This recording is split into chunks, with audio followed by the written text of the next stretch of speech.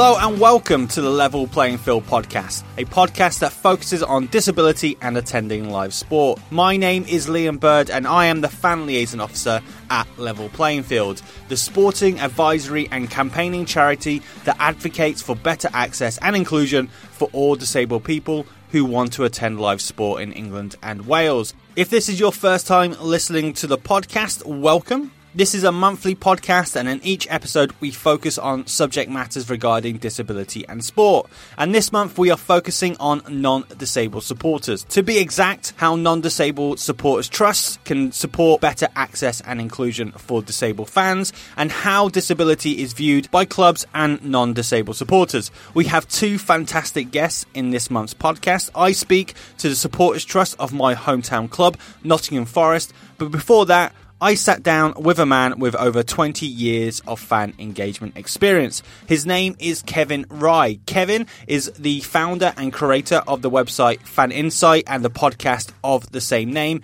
He is also a fan engagement consultant. So I sat down and spoke to Kevin about how disability is viewed from the perception of non-disabled supporters, as well as his 20 years history in fan engagement. In front of me, in the way that it is now down the internet, I've got Kevin Rye. How are you, Kevin? I'm very well, thank you very much. Good. Before we start, let's talk a little football. I like to do that, seeing we are essentially a sports podcast. So, am I right in saying you're an AFC Wimbledon supporter? I am indeed. Yeah, it's my one and only love, really, when it comes to football. To be quite honest with you, I'm not really interested in international football or Champions League football, or it's always just been Wimbledon for me, really, certainly since I was about sort of 12, 13. I think AFC Wimbledon fans are kind of like that fan that is beloved because of what happened to you historically. Is it kind of like starting to get to a point now where it's like, we don't need your pity, we're actually doing okay now?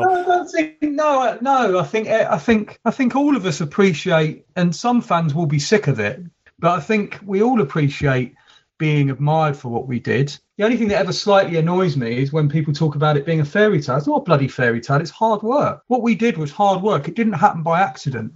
What we like is to be recognised for having worked at it rather than, somehow the fairy tale. It's not a fairy tale, it's hard work. Usually is. Well, I mean, so that's kind of whereabouts your beginning, I suppose, in the football world, in working with it, started, because from my understanding was you were part of the group that kind of started to create the rebirth of AFC Wimbledon, what used to be formerly Wimbledon, and then from there you then started working for Sports Direct, the organisation that merged in to essentially become Football Supporters Federation, which is the FSA now. And then as head of policy and PR, where you worked with over 200 football clubs and member organisations in England and Europe, supporting fans with engagement strategies before becoming a fan engagement consultant in 2015 and then setting up Fan Insight, which is a website that I would say everyone go read. And you've also got a podcast as well, which I'm more than happy to plug. But I suppose the first question really is what is a fan engagement consultant? I mean, it basically means I'm an expert in fan engagement who tries to bring my knowledge to assist the work that clubs do. But to be completely honest with you, the thing that I worked out very quickly was that it was very difficult to get clubs, A, to work out precisely where strategy fitted within a football club when it came to fan engagement, and B, actually to spend the money on it, because, clubs are focused on the playing side, totally understandably. Look, in the end, that's the only reason I got involved in football, was because I was a fan of watching a game. That's what it was about. It became complicated by my love affair with my club and all that sort of stuff. And, you've read out what I've done. And that's really when I went, do you know what? I'm not going to try and persuade people of the merits of good fan engagement because they on the current basis that it's done or understood, because it's not the way that it needs to be understood. And that's when I sat back and went, I need to basically establish what I mean by this and what we mean by this. And that's when I set up Fan Insights and created the Fan Engagement Index. And actually now the second edition, The first one was kind of in its own way disruptive. It was a sort of disruptor, if you want to call it that, a positive disruptor. It's absolutely positive disruptor. It's always been about being positive about it and being progressive. And now I'm actually sending out the data sets to clubs to say, look, have you got any comments on what I've collected? Because it's all publicly available data. Now I'm trying to say to clubs, look, I am saying to clubs, look, I want to work with you to do this better and to improve it and to actually also to recognise what you do well. I suppose I am a fan engagement consultant, but really what I'm about is trying to understand, measure and share best practice in fan engagement and help to improve what people do. But really, fan engagement is just a title. Fan engagement consultant is just a title. It's one of those things. Really. So when you've kind of spoke to supporters and you spoke to clubs about how that engagement comes about, where does disability sit? Like, is it a conversation that is spoken about highly, or is it something that is a bit lower down the run of objectives? It's a good question.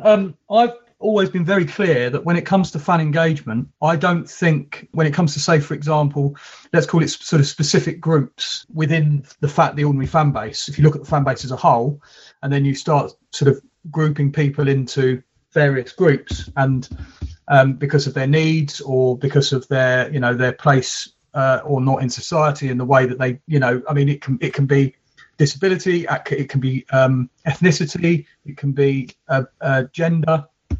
The groups that are all not the central clump of white male match goers, which is what most football fans are. That's never been my area of expertise and never been the area that I've worked in. However, it is absolutely an area that when it comes to engagement, if you don't work at it, then you're missing out a whole section of the fan base. And I might add, you're also missing out a set of potential fans.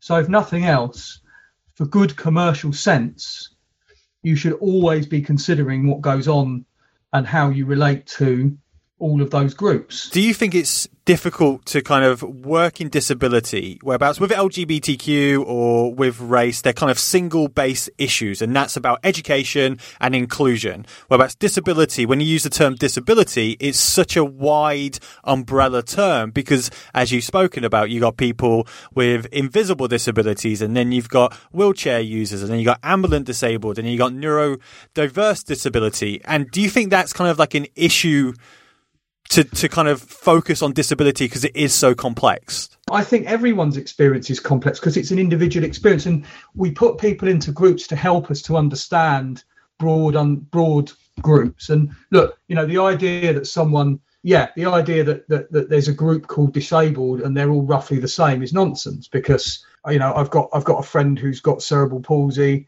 He walks fairly well and falls over and breaks things every so often. That's not the same as someone who's autistic. Those two forms of disability are very, very different. And that's no different from someone who's been brought up in, it was a podcast with David Harewood, and him talking about his experience growing up in Small Heath in Birmingham versus someone's experience, my mate at school perhaps that I grew up with, whose parents were from the West Indies, and his experience would have been different, or someone who's come, whose roots are from China, and then it's the same with gender and sexuality. All I've ever understood it to be about is understanding other people's experience, or attempting to. And if you don't get it quite right, you don't need to think that you've done something terribly wrong. Just try to understand and ask. Be curious about it. And then what you find is you start to look beyond it. Not that you ignore it. You start to look beyond that. And what you are is curious about them as people. And that then when that comes to engagement and all those sorts of things, well, it's much easier to engage with someone that you're interested in and you're curious, whose life experience you're curious about. That's humans at their best for me. What you're saying there is talking. It's having those open conversations, not worrying that you might upset someone for using the wrong terminology. Do you think that's the way that we need to move forward, is kind of get past the idea that you might offend and just ask questions and then educate and learn and move forward? Some of it, there are going to be times where you say things that just aren't appropriate because it's not the word you use anymore. I think we all know that. If you think about disability, there are words that, I'm in my late 40s, there are words that we used at school, as an insult, and I'm not going to start going through what they are. Everyone knows what they are when it came to disability, and you can't use them anymore. So if you accidentally use that, that's not a good thing, and you have to apologise for it. And causing offence, a lot of this is always about intent. It's always, did I mean to try to upset you by using that word? A lot of this isn't about, look, if we all love each other, peace and love, then everything's fine, because it doesn't work that way. We've all got our own busy lives, and we can't all be on top of what language to use and what position to take on issues all the time. It behoves everyone, I think, to recognise that the least we can do is just listen, hear people out, and where people don't understand, help them.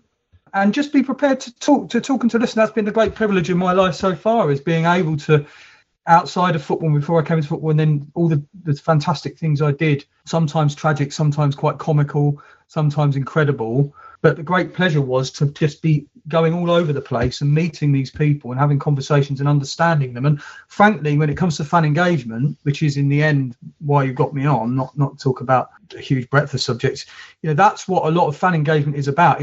It's about curiosity about people, it's about listening, it's about dialogue being an active thing where I listen to you and I change my mind because of it. So before we hit record, we were both talking about kind of like missing actually meeting people in person and engaging with them. As a fan engagement consultant, like, that is the bread and butter, is meeting up with someone, having that kind of sitting down, having a coffee, shaking their hand or a beer or whatever. With the pandemic, we've seen a lot of fan engagement from clubs move online. Do you think that's going to play a bigger part moving forward? Do you think clubs are kind of stuck in that mind frame now that social media is the way that we were engaged with fans, and like old-fashioned AGMs and maybe like Christmas gatherings are going to be a thing that might slowly disappear? No, not at all. Oh, no. I mean, there's a thirst for human contact, isn't there?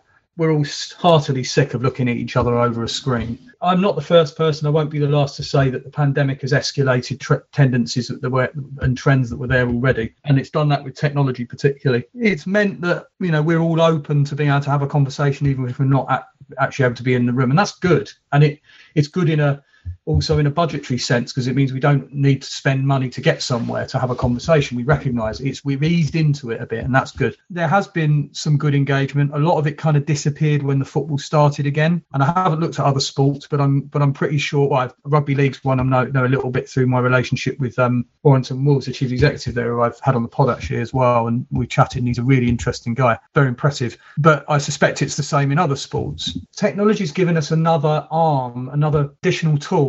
And we can now see the value in, just as the same way we can see the value in, a lot of companies can now see the value in working from home that couldn't even consider the idea before. They now see, that could be really good for our workforce. I think a lot of people can now see that tech is going to really help, but it's not going to replace, because in the end, the business of football, the business of sport is people in stadia watching people play a game. You can't then manage all the relationships over a screen. I'm kind of happy to hear that that's your opinion, because the pandemic has shown like a digital divide within the public regarding laptops and internet use. And there was a Scottish report last year that stated that 23% of disabled adults are not using the internet. I'm personally always kind of worried that clubs are over-reliant on social media to push out their information, and how much there is a kind of a fall-off of phone calls, letters to engage with supporters.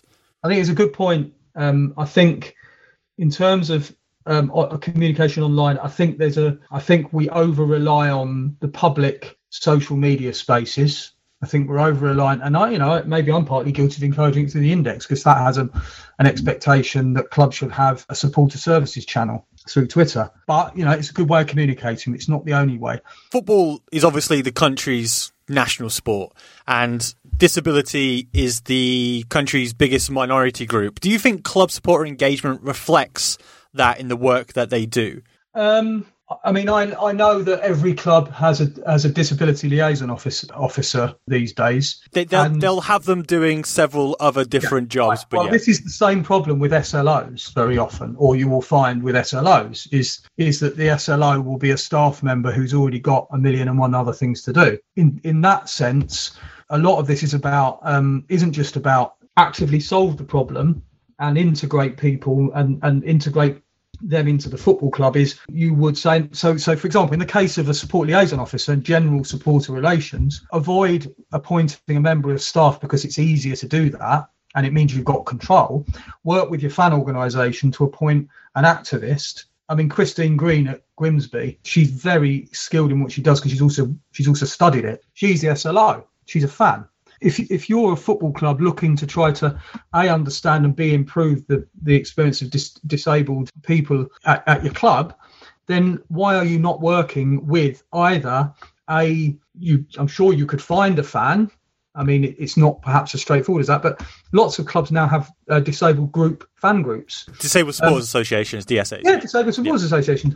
If you can't find that, then work with your supporters trust, and most it will be supporters trust or your independent group, to find that through research. I mean, clubs put out surveys all the time. You're putting out an annual or twice that biannual survey. Put something in about disability. Find out what proportion of your fan base is or of your season ticket holder base has a disability, and then start to work out whether you could work with them to build up the role of the DLO. Having someone in there, that lived experience thing, having someone in there that understands it is going to be really useful to you. Or there might even be people, there'd be people who are retired social workers who worked in that field, or there might, there's all sorts of people. It's this talent in the fan base. And I do mean at any club, I'm not having this, well, that's fine for Morecambe, but for Man United, no, you can't do that. Yes, you can.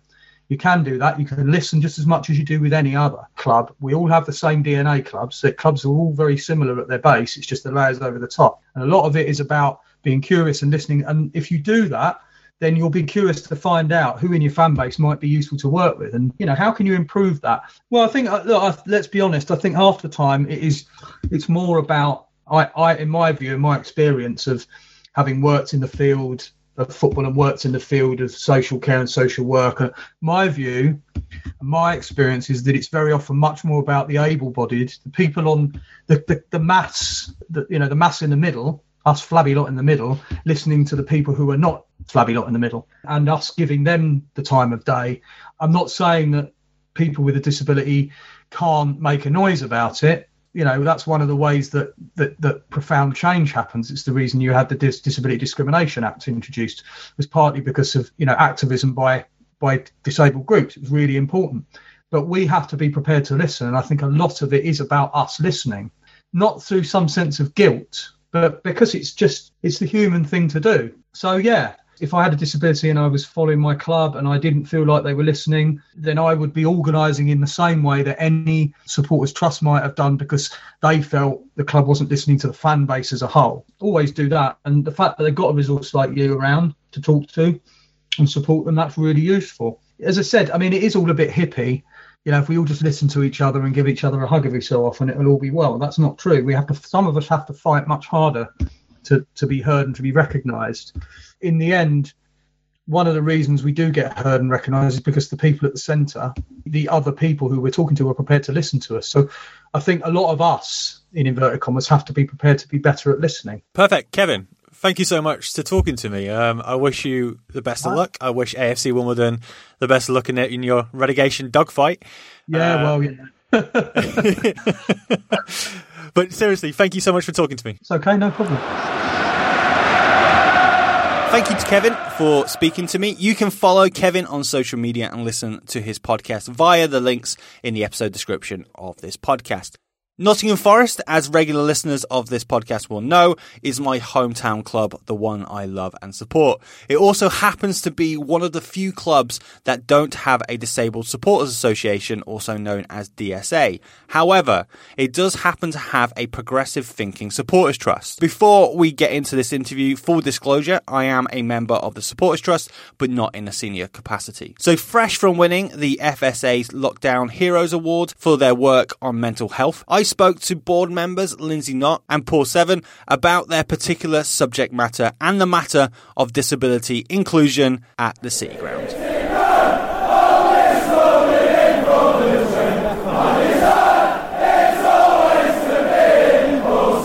We normally start these episodes talking about football, but as Free Forest fans, I'm sure we pretty much don't want to touch that subject matter this time. But, I mean, how are you finding it this season? Transitional season, as I see it. How do you both see it? I'm showing my age now. I've been going since the mid-1970s, so I've had the ups, the downs, the backwards and forwards.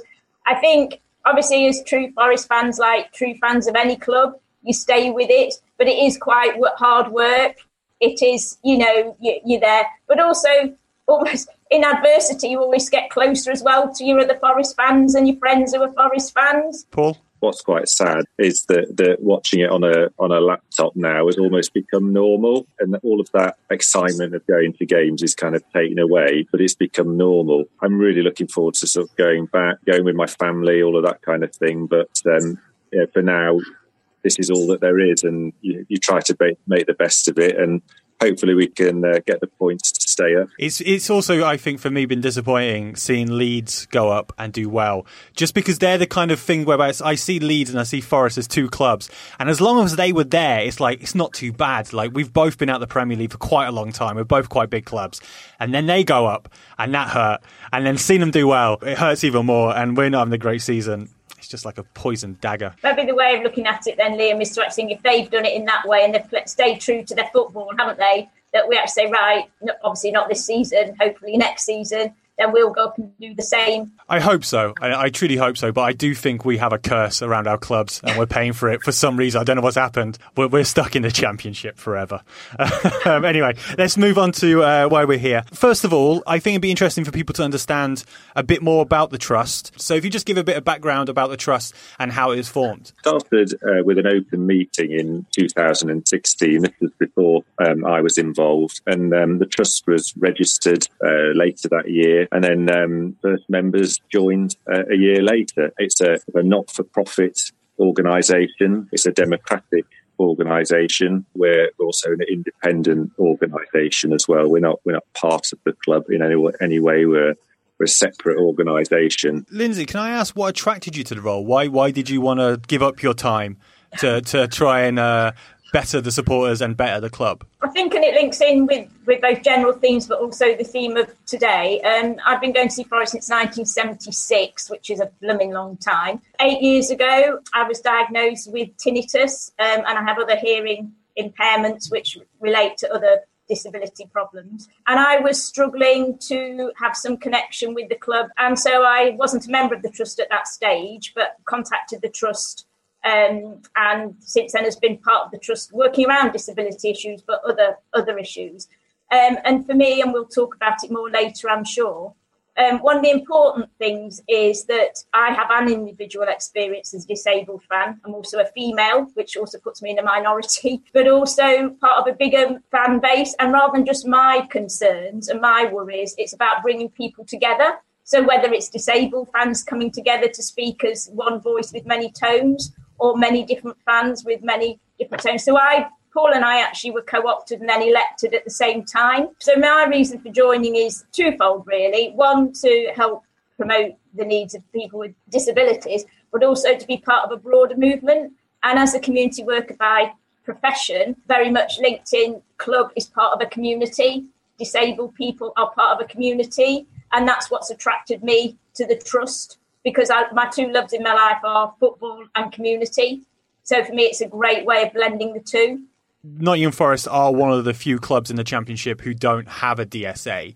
How important is it then to try and get the voices of disabled supporters for the Trust, and how do the Trust go about projecting that voice? Because as a supporters trust, you've got a lot of other issues as well as disability. So how do you go about making sure that disability is up there in the minutes? Say what a DSA is, Liam. Oh, sorry, yeah, of course.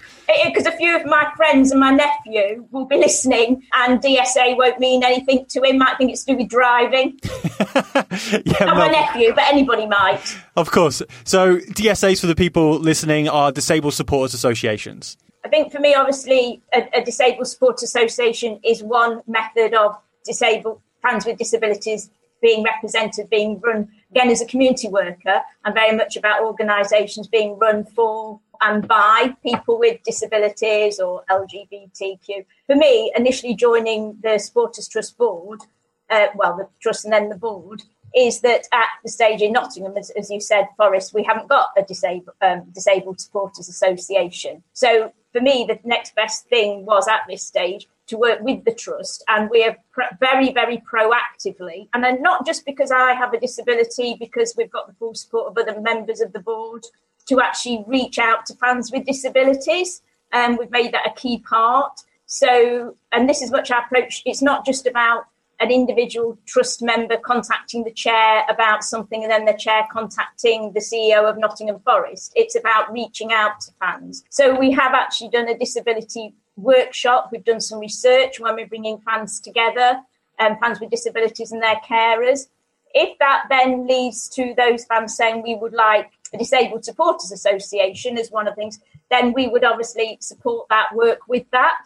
So it's not exclusive. I don't see things as being exclusive.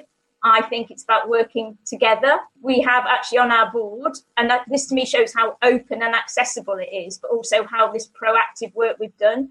Of our 9 board members, 3 have disabilities, which is a third. And I think that has come from solely being out there saying we're doing some work around disability. We haven't, that kind. We've got, ways we need to prove in others. It's not that we don't believe in them. It's just at this moment in time, this is the organisation and this is the way through which we're doing it. And if there were a Disabled Sports Association to be set up at Forest, through Forest or independently, then I'd like to think it's everybody working together.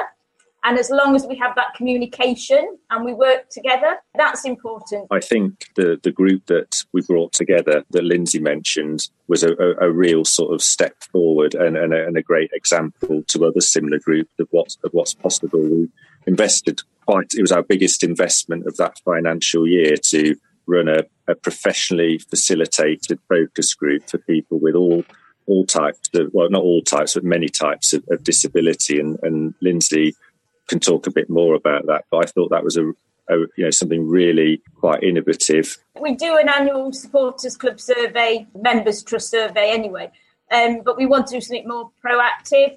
So like Paul said, we worked with an outside consultant again to show that we were trying to get a broad range. It wasn't just about 3 board members or 2 board members having their views. And this is an example of maybe, whether you're a Disabled Support Association or a trust or any other organisation, it wasn't all plain sailing all the time, but we did work closely with the club to do that. They let us hold the workshop, which took place in January 2020, just before lockdown and the pandemic. So we're now just trying to start that up again. And we wanted it to be as representative as possible. So we had 12 people there on the day with their carers, ranging from people with and caring for people with disabilities, people with children with autism, people with a variety of mobility problems. The reason for that was looking at what Forest do well, rooms for improvement, and also ways that we could then link in with Forest and report back to them and take that forward. We reached out to, obviously, Liam and I have met with another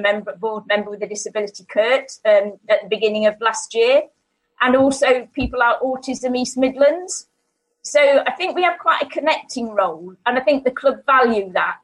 But we're not doing it instead of organisations made up for and by people with disabilities. As we're recording this, I think tomorrow is a year since fans were even in the stadium. Something that you've spoken about, the Trust has kind of been very proactive during this period, and I have to congratulate you because you've just recently, a few hours ago, found out that you've won the FSA Awards for Lockdown Heroes, I think's the award. And you've got that because of the work that you've done with mental health. During lockdown in May, I think it was, Level Playing Field put out a survey.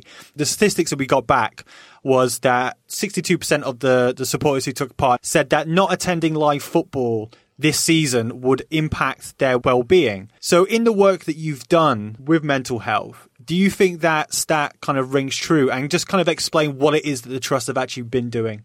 As part of my blogging, as a bit of a backstory, I had the opportunity to sort of look into this in a little bit of detail. I managed to interview some expert at Nottingham University in mental health and sport. I sort of asked them the question, is going to football good for your mental health or not? Because sometimes it's hard, as we know, when your team's not doing well. And their answer was that unequivocally, football is very, very positive for mental health.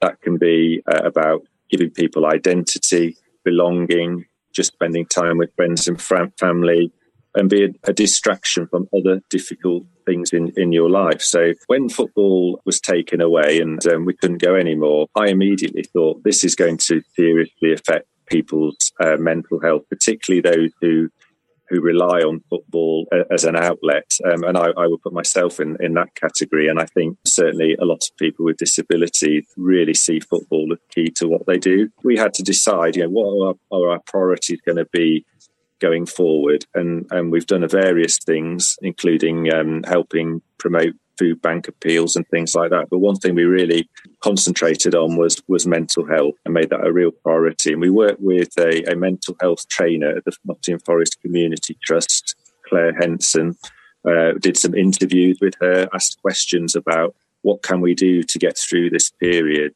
How can we look forward to a future where we are back going to the matches and doing the things that we love? And she's an absolutely amazing person with some great insights. She's a Forest fan herself.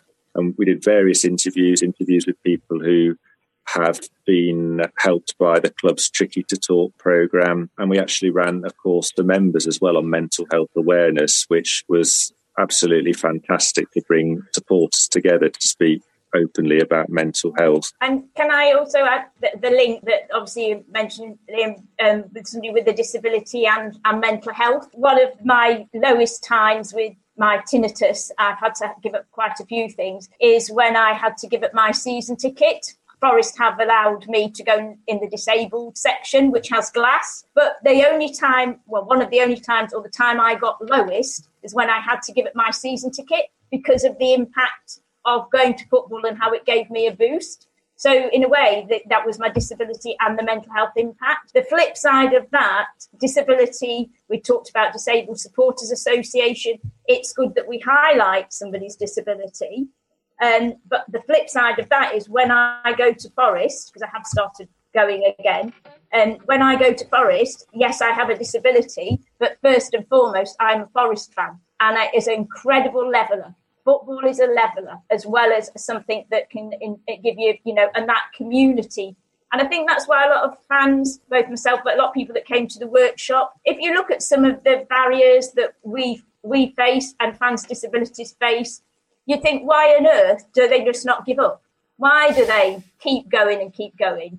And you could say, that's a matter of rights and justice. It's because we love football and we love what it gives us. And I think that's a boost that gives people with disabilities who are already having challenges. It gives you that boost, but it is a leveller. Football is a leveller. So yes, we've got a disability, but we're a Forest fan. When I'm at Forest, I'm a Forest fan before anything else.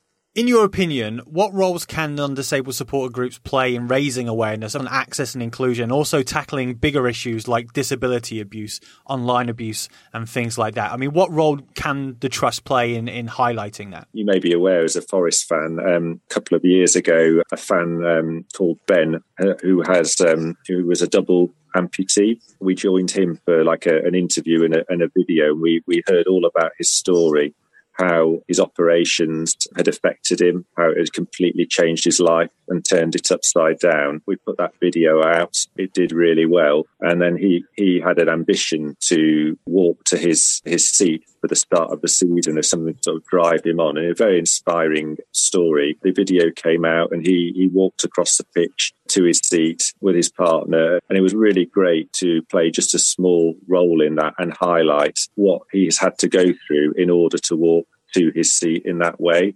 And it's only a tiny contribution to the whole thing. And like you say, there's really, really big issues.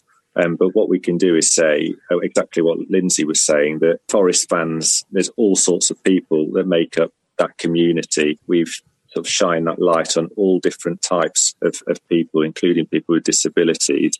And I think that's something that we've been able to do quite well, and we'll certainly continue to do that because it just makes us much richer as a fan base. We'll wrap it up there, but Paul, Lindsay, thank you so much for your time, and I know we at Level Playing Field look forward to working with you as you continue to move forward. Thank you so much. Yeah, thanks Liam. Thank you. Bye-bye.